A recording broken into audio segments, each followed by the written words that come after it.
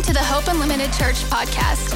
We are so honored to connect with you, and we pray that you will be encouraged and inspired by this week's message.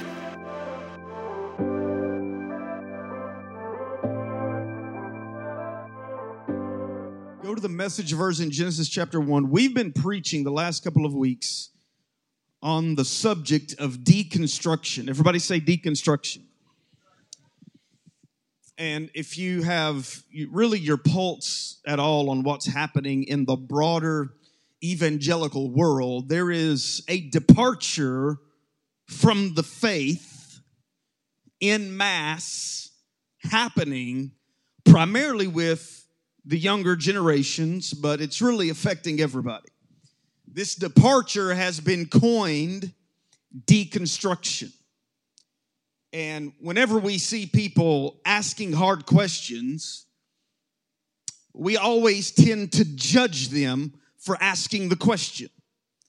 Because in church culture, you're not allowed to ask questions. Be quiet and obey. Heard a preacher this week, very popular preacher. If I said his name, everybody in here would know who I was talking about. He was up preaching, and he was preaching about some topics that, in my opinion, are not biblically accurate. And as he's preaching, he says, now I know this doesn't make sense, but sometimes to walk by faith, you got to shut your brain off. Selah. Pause and think about it. Sometimes to walk by faith, you got to shut your brain off. I think that is terrible advice. I think that if God does not provide answers for us theologically that make sense, then those answers are not really the answers that God's provided for us. Evangelicalism has crafted a bunch of answers that don't make sense, and now we have to shut our brain off and just swallow them. But when we really want to get down to what the Bible affirms, it is the most beautiful, compelling, life-changing, life-giving message in the world. It is full of goodness and beauty and truth, and that does make sense to us. Are you with me this morning? So we've been preaching about deconstruction. We've been deconstruction. We've been talking about some of the main aspects, some of the main ideas that are causing people to depart the faith. The first week we talked about this. We talked about how people read the Old Testament. They read these versions of genocide and murder in mass and slaughter and just it's just bloodshed everywhere. Not just humans, but children. Not just children, but animals. It's just bloody from one side to the next. And a generation started saying, now wait a second. This doesn't make sense. If we serve a God that calls himself love, how does that reconcile with what he says about himself? Are y'all with me this morning? If Jesus is the visible image of who God is, Jesus never acted that way. So why does it look like God is one person and Jesus is somebody totally different? And evangelicalism has said, shut your brain off. Take it. Right? That it is what it is. There's an old statement that was popularized in the early evangelical culture about reading the Bible, and this is what they would say. When you read the Bible, they would say, if the literal sense makes sense, seek no other sense. Meaning when you read the Bible, if what you read hardcore right there, line by line on the page, if that makes sense to you, then there's no other meaning to it. It's just that. Okay? God told Saul, go kill children, and it doesn't mean anything beyond that. That's what it means, because if the literal sense makes sense, then seek no other sense. Now, when Jesus said, if your right hand offends you, cut it off, that's deeper. That's got another layer to it. Surely that's got another layer to it. I remember being 12 years old, reading my Bible for the first time in English class, and I stumbled upon that verse. And I thought, oh my God, my Baptist church never talked about this one. You read the book of Revelation, And there's a woman clothed in the sun. I don't think you call it. She's wearing the sun. Riding a beast. And we read that and say, it's going to get crazy. I remember as a kid reading about this monster climbing out of the Mediterranean Sea with 7 horns and 10 crowns and the name of blasphemy on his head. I remember reading that as a kid while my preacher was preaching. When I was growing up, I would read the book of Revelation for fun. And I would think, oh my God, you cannot make a movie this good. Because if the literal sense makes sense, seek no other sense. And that idea about reading the Bible is completely and utterly misguided and wrong. The Bible is a spiritual text that has to be read spiritually. And anytime you start reading the scripture in ways other than spiritual ways, then you're not reading it properly anymore. Y'all like, yes, right. We think we know what you're talking about. We talked about reading the Old Testament. Then we talked a little bit on Mother's Day about women, how women have been held back because the idea of a God that would condone female oppression or black oppression or native people's oppression, the idea of a God that would condone that offends us. And it should offend us. But we have used the Bible in these ways over the years to affirm all of those heinous acts. Y'all ain't ready for this. I heard a preacher say one time about the slaughter of the native peoples in America. This is what he said. Because the Bible has this statement. Are y'all with me this morning? The Bible makes this statement in the book of Proverbs. It says, the wealth of the wicked is laid up for the righteous. All right? And I'd always heard that my whole life, that all the rich people are going to give me their money, all the evil, wicked, rich people are going to give me their money. Hey, glory to God. It was weird because being rich made you evil, but then all those rich people were going to give me their money, and I wasn't going to be evil because of it. Glory to God. I love how that works. I love it when the rules change like that. And so that was always the thing. Yeah, Jeff Bezos' money's going to be in my pocket. You better buy some Amazon stock if that's... That was how it was preached. And I heard a preacher say this about the slaughter of the native peoples. He says that what happened with the conquest of America was God's laying up the wealth of the wicked for the righteous.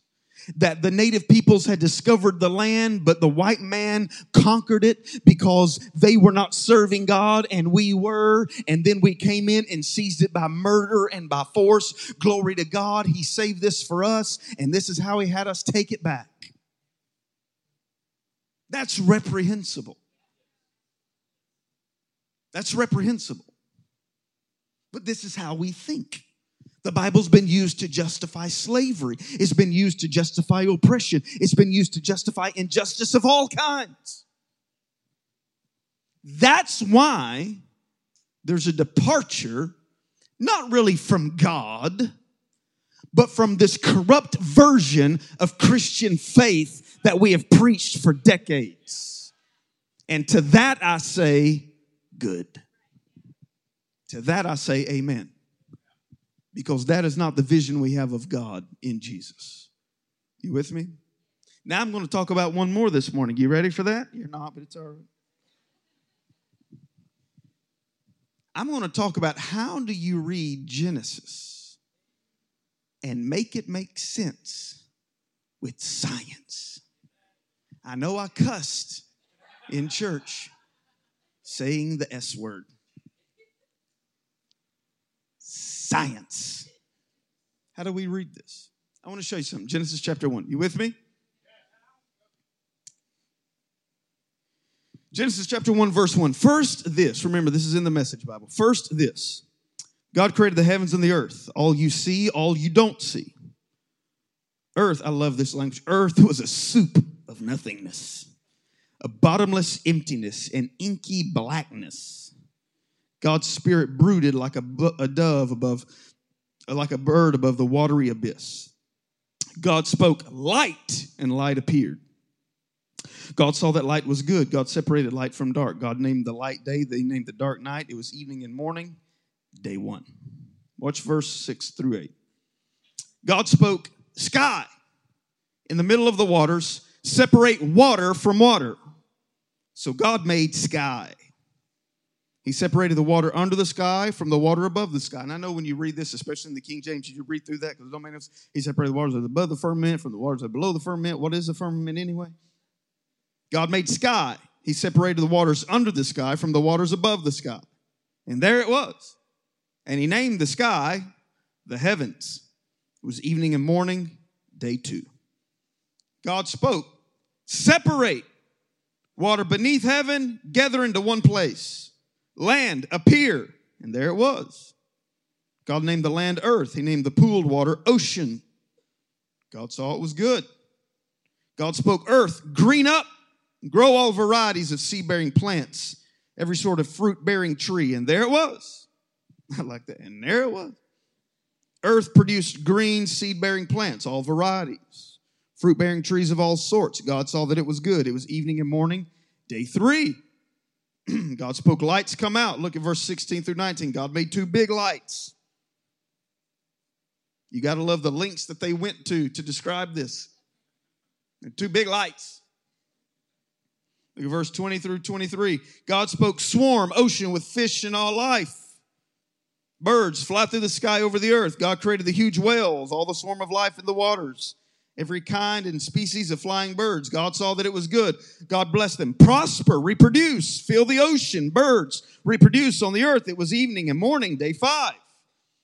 God spoke, earth, generate life. Look down at verse 26. God spoke, let us make human beings in our image, make them reflecting our nature, so they can be responsible for the fish in the sea, the birds in the air, the cattle, yes, earth itself, every animal that moves on the earth. God created human beings. He created them godlike, reflecting God's nature. He blessed them, male and female. Prosper, reproduce, fill the earth, take charge, be responsible for fish and birds, for every living thing that moves. Then God said, I've given you every sort of seed-bearing plant on the earth and every kind of fruit-bearing tree. Give them to you for food, to all animals and all birds, everything that moves and breathes. I give whatever grows out of the ground for food. And there it was.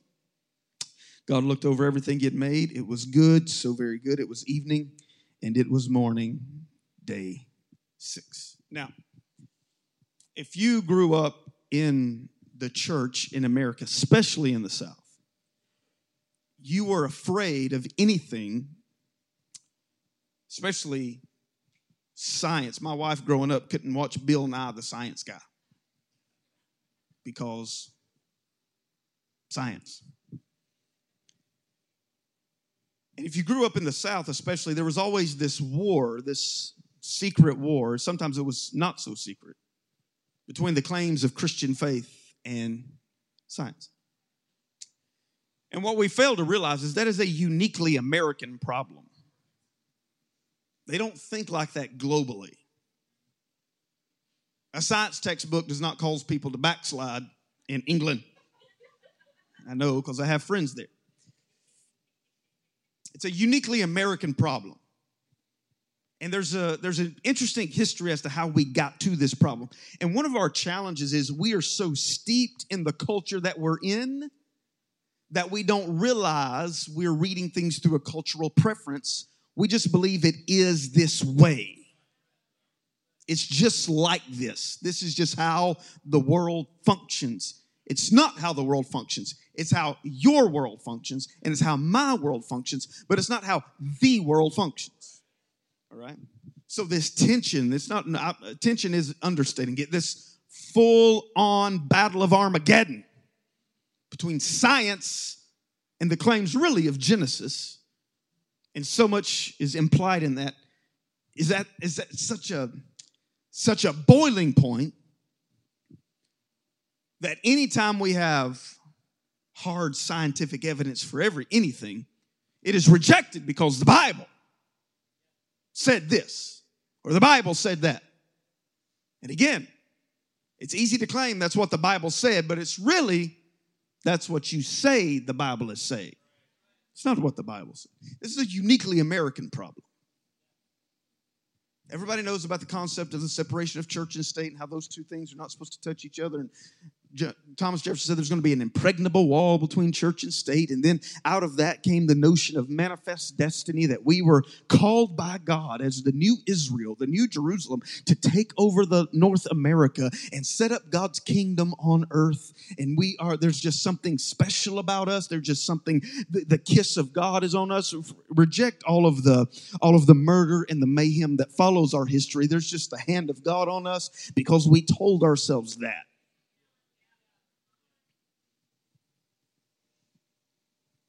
You add in that the rise of what is known as Christian fundamentalism. Fundamentalism is this. In the early 1900s, there were a handful of evangelical preachers that wrote a collection of essays and compiled them in books. And those books are called The Fundamentals. I used to have a copy of these books. I lost them in moving, but I'd read several portions of them. And within these fundamentals, they were the books that instantiated things like, if the Bible makes literal sense, don't look for any other meaning. There's nothing deeper than what you read on the surface. Right? When you even read Jesus, you know that Jesus did not teach that way. When he would teach a parable, it would have layers and depths to it that went far beyond a surface understanding of what he said. But the fundamentals instantiated that in our thinking. These books were compiled so they could disseminate them to pastors all throughout America who didn't have enough money to go get a seminary education. This became their Bible school. It exploded. They sold millions of copies. They sent millions of copies all over America, and it became the backbone of theology within the local mainstream church. You with me? Our version of that would be TV preachers. You know how much poor theology has been done by TV preachers that we are spending decades trying to shake loose out of people's minds? I ain't going to mess with your rapture today, but it's coming.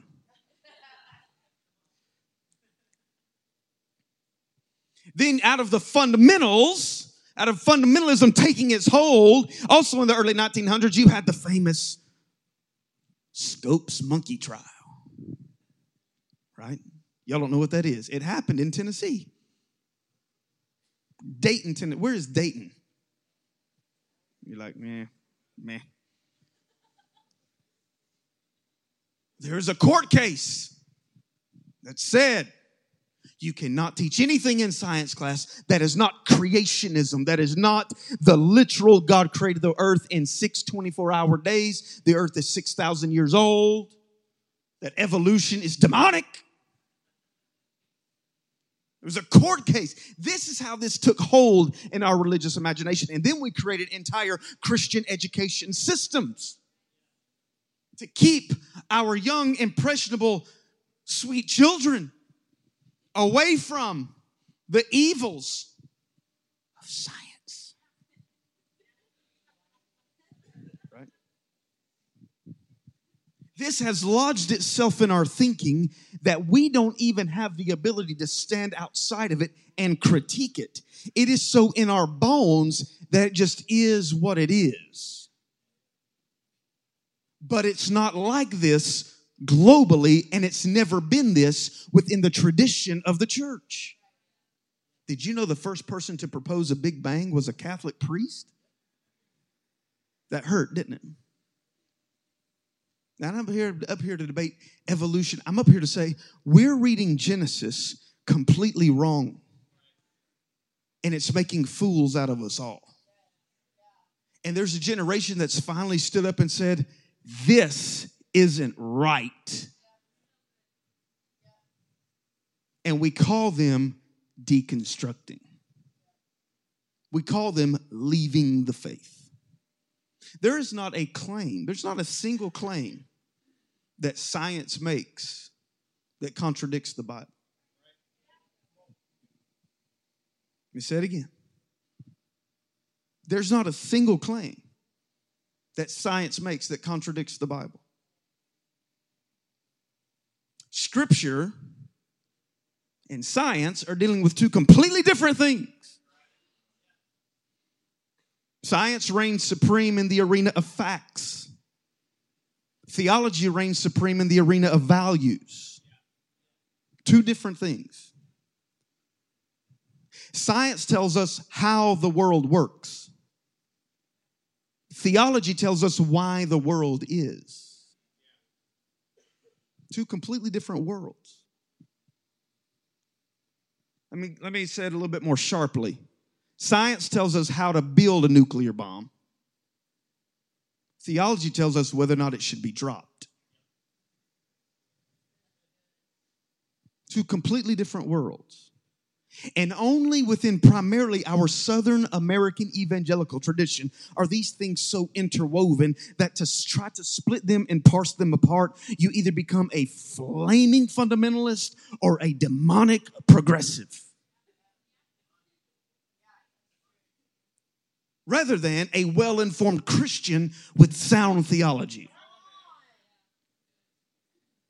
Now, when you read the book of Genesis, anybody in here ever read the book of Genesis and come away from it thinking, man, I don't know. If you haven't read it closely enough. You not ever read the book of Genesis, but, I have some questions. You ever read any of the Bible and thought, I'm going to have to go back through this part. Read the book of Revelation. Read the book of Revelation. Tell me on your first read through, you know what it means. Be like, we're going to have to spend a little time thinking about this one. Genesis, I'm going to hurt your feelings again. But this is helpful for us. The Bible itself, especially Genesis, the Bible itself is not written to you.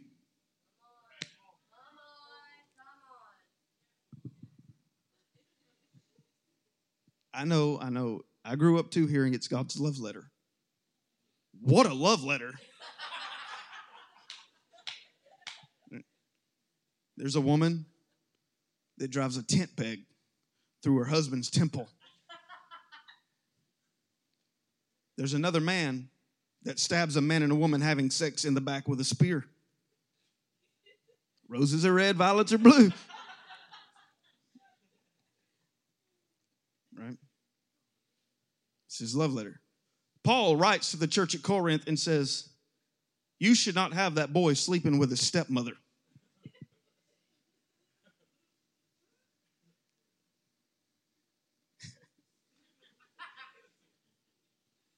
That is no Hallmark card. I'll tell you that. It's God's love letter. The Bible, especially Genesis, it's not a science book. So don't try to make it one. Right? When you see these Christian exhibits where they take Genesis and try to make it science, I'm going to just say this, it's not. Genesis is not a history book. It's not a history book. It's not trying to be that. It's not that it can't be that. It's not even trying to be that. The Bible is a revelation of God and how God's people have responded to God. The Bible is a story about how human beings became gripped by death and God became man and set us free from that curse. That's what the Bible is. All right? We romanticize it. It's his love letter to you. Well, which part exactly? Which part? The part where the prophet walks around the town naked? Is that part of the love letter? What about the part where Ezekiel burns feces? You ain't read your love letter, have you? What about the part where Judas hangs himself and his bowels gush out? Now, if that ain't heartwarming, I don't know what is. We romanticize these things, which means we lose what they actually are to us. The Bible is written for us, but it's not written to you. The book of Genesis was written by ancient Israelites, for ancient Israelites, and they were not scientists.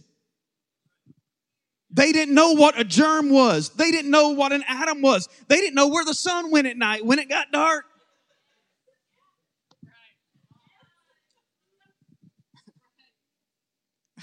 Charlie, throw this picture up there for me. If you read Genesis literally as a science book, this is hard to see, I know. But Genesis talks about the earth is flat with a dome over the top.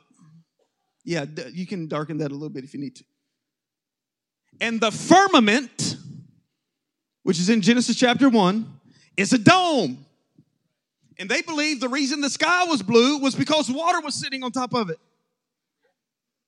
And there were windows in heaven. Y'all have heard that phrase? There are windows in heaven, and when those windows would open, water would pour out. They called it rain.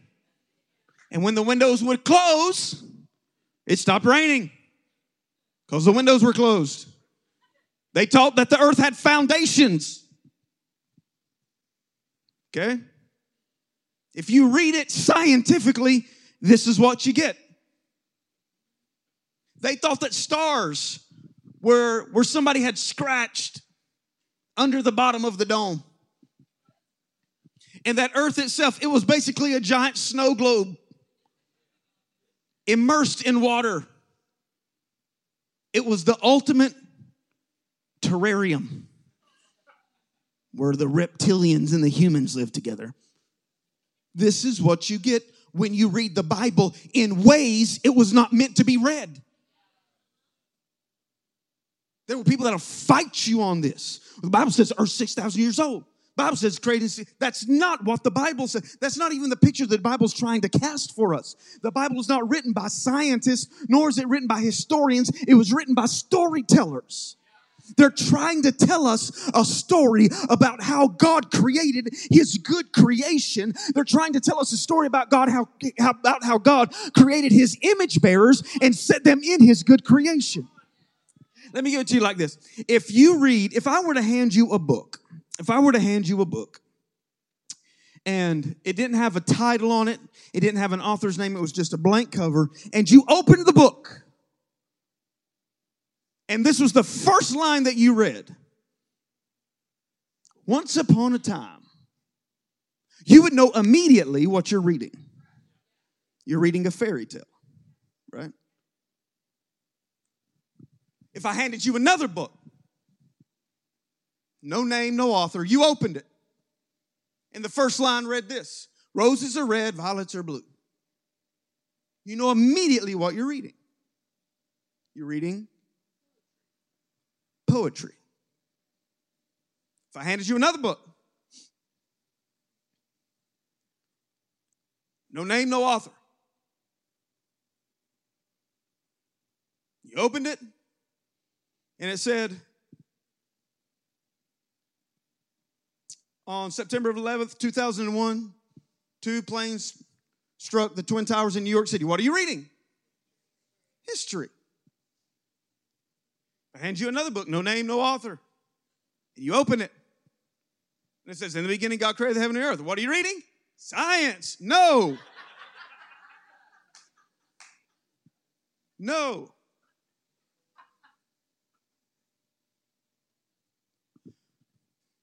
When Israel received Genesis, when they read this story, they know what they're reading. We're reading a story about a God that created Himself a tabernacle called earth, called creation.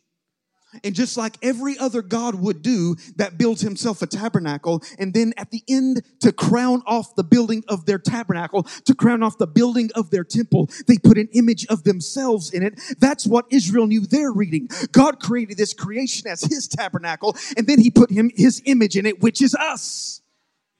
This is their roses are red, violets are blue.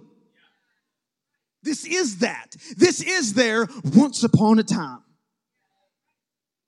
When ancient Israel read this, they immediately detected what they're reading. And we think we immediately detect what they're reading too. Some kind of literal, historical, scientific account of how things came to be. So if something violates that, well, that's just the devil. We are doing more harm to the Bible through misreadings than science has ever done. And this is causing people to deconstruct.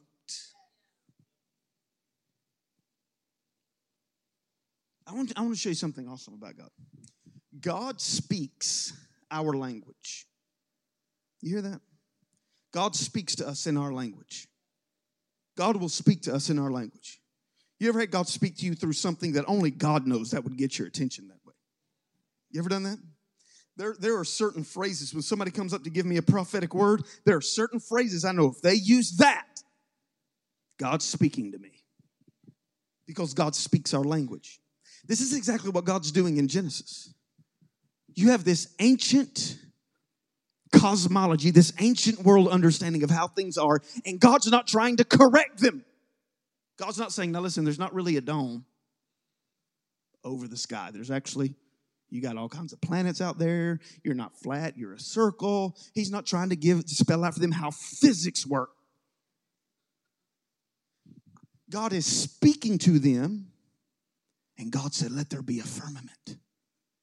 They're not actually saying that God created a dome over the earth. There's a great flat earth documentary on Netflix. You need to go home and watch it tonight. That's beside the point. You're welcome for that, though. God is speaking to them in their language, and He's not trying to correct their understanding about science. He is communicating to them about Himself in ways they understand.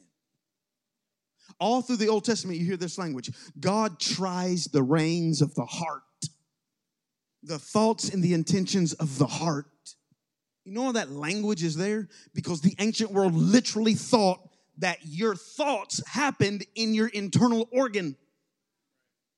The heart. It's not metaphoric. They thought it was the heart, the beating, palpitating organ. They thought that's where you thought. And when God speaks to them, He says, I try the reins of your heart. He's not trying to correct them about neuroscience and brain chemistry. You think in your heart, whatever. I try your thoughts and your intentions. I'm speaking to you in your language. You hearing what I'm saying? Deconstruction is really happening in people's lives because we are lazy in the way we think about these things. And it's also happening in people's lives because as evangelicals, we crave simplicity. We crave either or. We crave the elevator pitch version of Genesis. There is not one. We crave the tweeter version. I was going to say tweet and Twitter, and it just came out tweeter. The tweeter version. I've had 3 kids by myself for 4 days. Y'all pray for a brother. We crave the Twitter version of understanding. One of the things that marks our theology, we want it to be simple. That's why you can go to any Christian bookstore and you can buy 4 views on hell, 6 views on women in ministry, 3 views on fasting, because it has to be simple for us. Politics has to be simple, left or right. And we're looking. The moment we think, we detect something from the other side. We jump all over you. I know you voted for this guy, but I think I heard you say you like capitalism. Because we have to be that oversimplified. Rapture, no rapture. Pre-trib, mid-trib, post-trib. It's got to be one of those. Then you meet people like, no trib. Whoa! What? No rapture. I can't with you. We cannot have fellowship.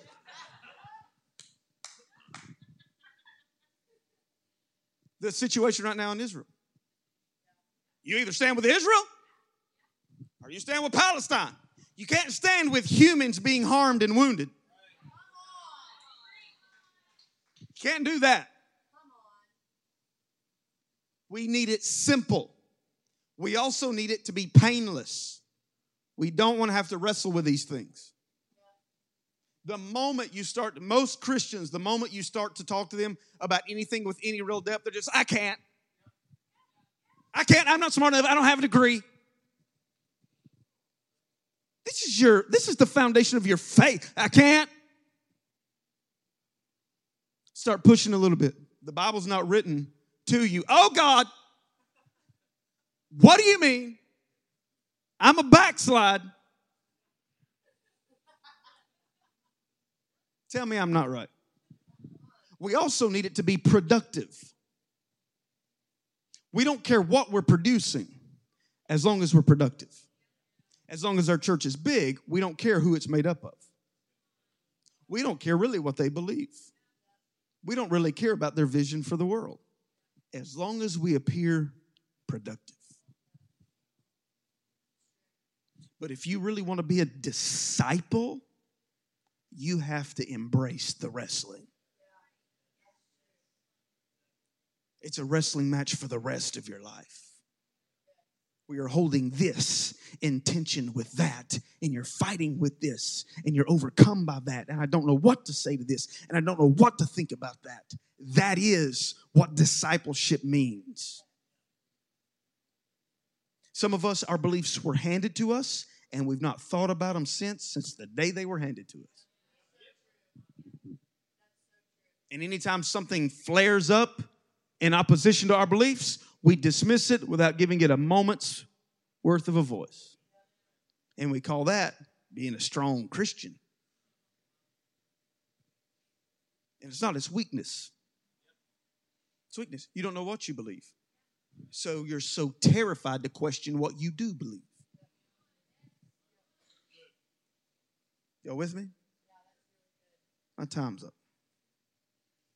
Let me give you one more thought.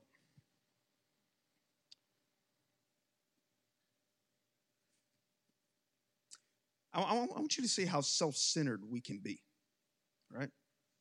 Genesis was written by ancient Israelites to ancient Israelites. But we are convinced the proper way to read it is to take it out of their world and drop it into ours. Because it would be too much work for us to leave our world and fall into theirs. Right? That's what people miss about the book of Revelation. They get it wrong from the jump. They think the book of Revelation is about them. When he talks about the persecution happening in the book of Revelation, he's not talking about you having to wear a mask to Costco. There were Christians being pulled apart with horses and boiled in oil. And you're having to have a Zoom meeting and DoorDash all of your meals. It's not but that's a special kind of self-absorption. I know y'all are being crucified upside down. I get that. But I don't get to go to Disney World for a whole year. That's a special kind of self-absorption. I'm going to lift up your world and drop it into mine instead of me leaving my world and getting into yours. That's how we read the Bible. We don't read the Bible as Christians. We don't read the Bible as students. We read the Bible as Americans. As 21st century Americans. And we read verses like Jesus talking about, in this world you'll have tribulation. You're like, you got that right. My interest rate just went up 0.5%. The cost of lumber around here. People filling up their cars with gas and putting them in plastic bags. You think the vaccine is dangerous, but you put gasoline in a shopping bag.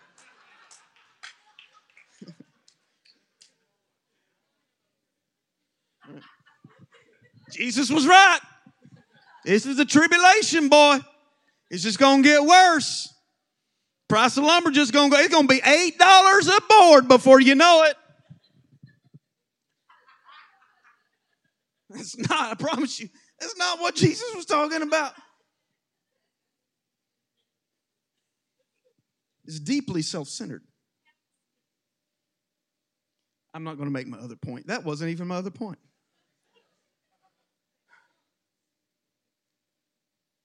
The Bible is the most glorious, compelling, beautiful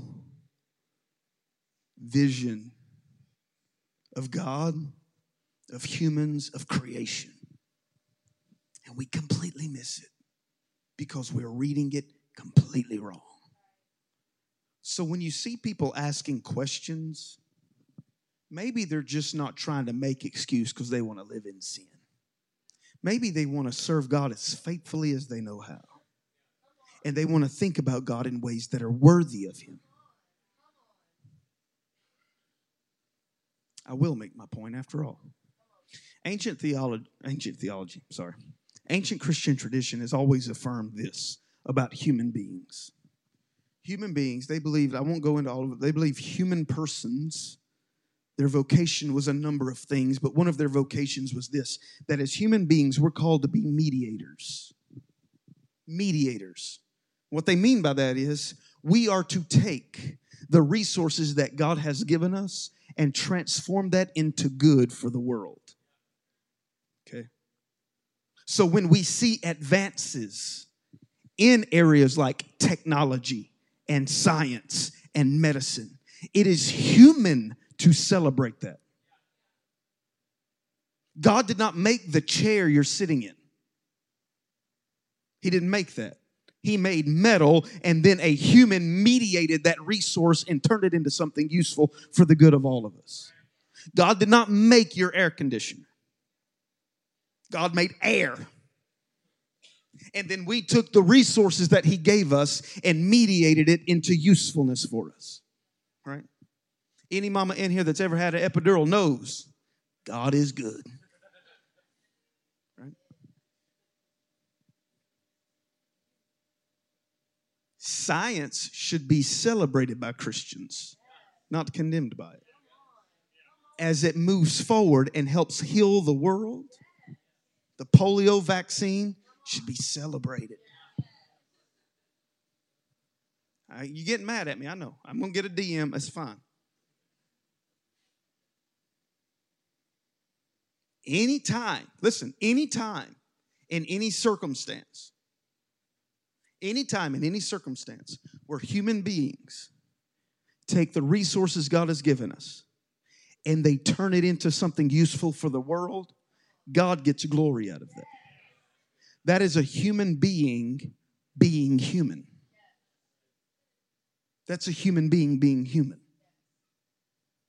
God did not build your house. God gave us the resources, and then we turned it into what we needed. That is God getting glory out of us being human. You hear what I'm saying? I hope that can tweak our thinking a little bit. That when people do, I remember, well, I ain't going to say this because you can't say this because it gets too political. So let me think about another one. There were people that opposed the polio vaccine in church. Because guess what? It was the mark of the beast. We've had more marks of the beast than 666. Y'all get that later. They opposed it. Those demon scientists. And Oral Roberts, the great healing evangelist, whose entire ministry was centered around God divinely healing people, said this is a gift from God to us. Because advancement was made and humans are being healed, that's worth celebrating.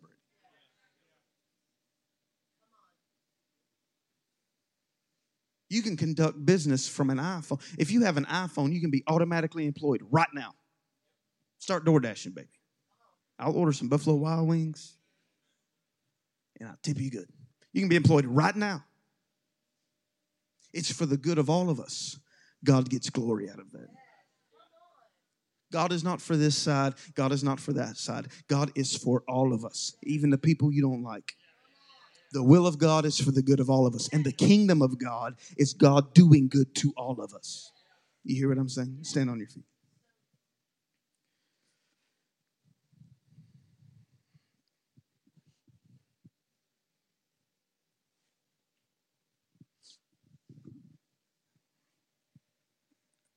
As far as I can tell,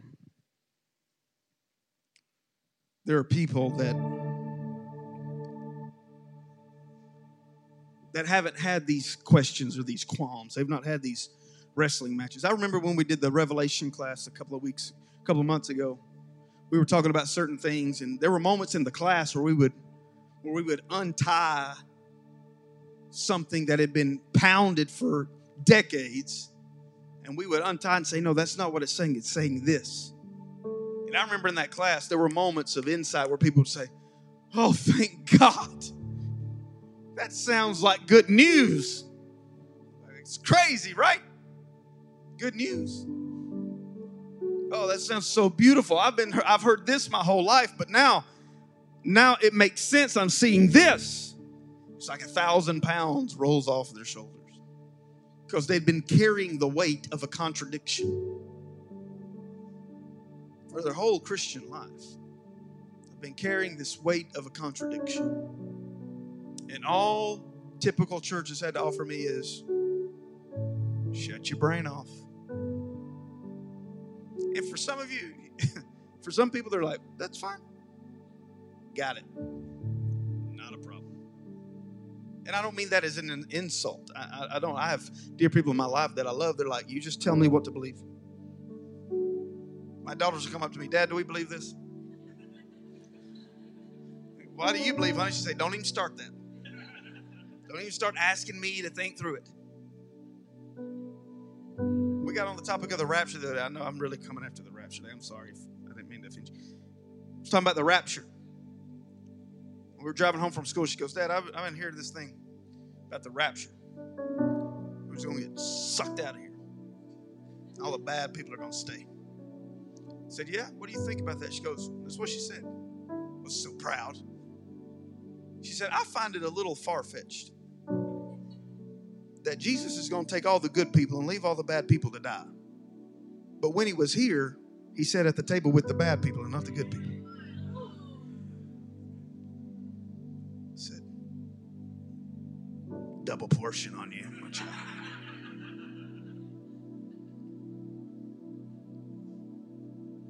So she said that, and I said, I said, yes. I said, what do you think about that? She goes, okay, I'm done talking about it. That was the one nugget she had. She'd shot all her ammunition. She's like, I'm done. Take me to Chick-fil-A. So the weight of these contradictions is heavy. And I'm here to tell you that God has answers for us. God has answers for us. And those answers are found, I guarantee you. God's answers are always beautiful and good and true. They're beautiful, they're good, and they're true. So we're not the enemy of science. If people are being healed and life is being advanced and humans are flourishing, we celebrate it because that's what God's called us to do. You with me? There's a whole branch of Christianity that came through that wouldn't go to a doctor because doctors are evil. I had a lady tell me the other day, I'd posted that I got the vaccine. And whoo, that was a bad idea. Posted the card. Vaccinated. She fired off. So you like aborted babies, huh? It's like, Jesus. It escalated to level 9,000. I was just like, I'm glad I'm not going to get COVID. She's like, well. She said this. She said, getting the vaccine, and I don't care if you're pro it or not. That's not my point. If you don't want to do your thing. I'm not here to impose any of that on anybody. That's not what I'm trying to do. I want you to hear the thinking behind this. She said, it is a slap in the face of God to get this vaccine. It's like, this gets worse. Not only have I killed babies, now I've offended God. She said, because you think that you can add to and make better the perfect immune system that God's already given you. So if it's perfect, why am I getting sick anyway? Look at the two different worlds. If this can help heal us, we should celebrate it. Or if this is done, it is a slap in the face of God. You see the dichotomy there? Away with all of that. This is not here about the vaccine. Do your thing. I'm not talking about all that. I'm talking about we have to think differently. The Bible is not a science book to tell you how atoms and molecules work. It is a vision of God flourishing his image bearers. And we should celebrate that flourishing in all of its forms. Can I get an amen from somebody? Father, we thank you today. We bless you. You're good, you're mighty, and you're awesome. We want to see you properly. We want to read your word faithfully. We want to wrestle with Scripture deeply. We want to think about these things in ways that are true, in ways that are good, in ways that are beautiful. We submit ourselves, we surrender our hearts to your Spirit. Teach us, lead us, direct us, and guide us. Thank you for listening to this week's message. If you enjoyed this podcast and would like to give, please visit hopeunlimited.church/give. To stay connected, follow us on Facebook and Instagram at Hope Unlimited Church.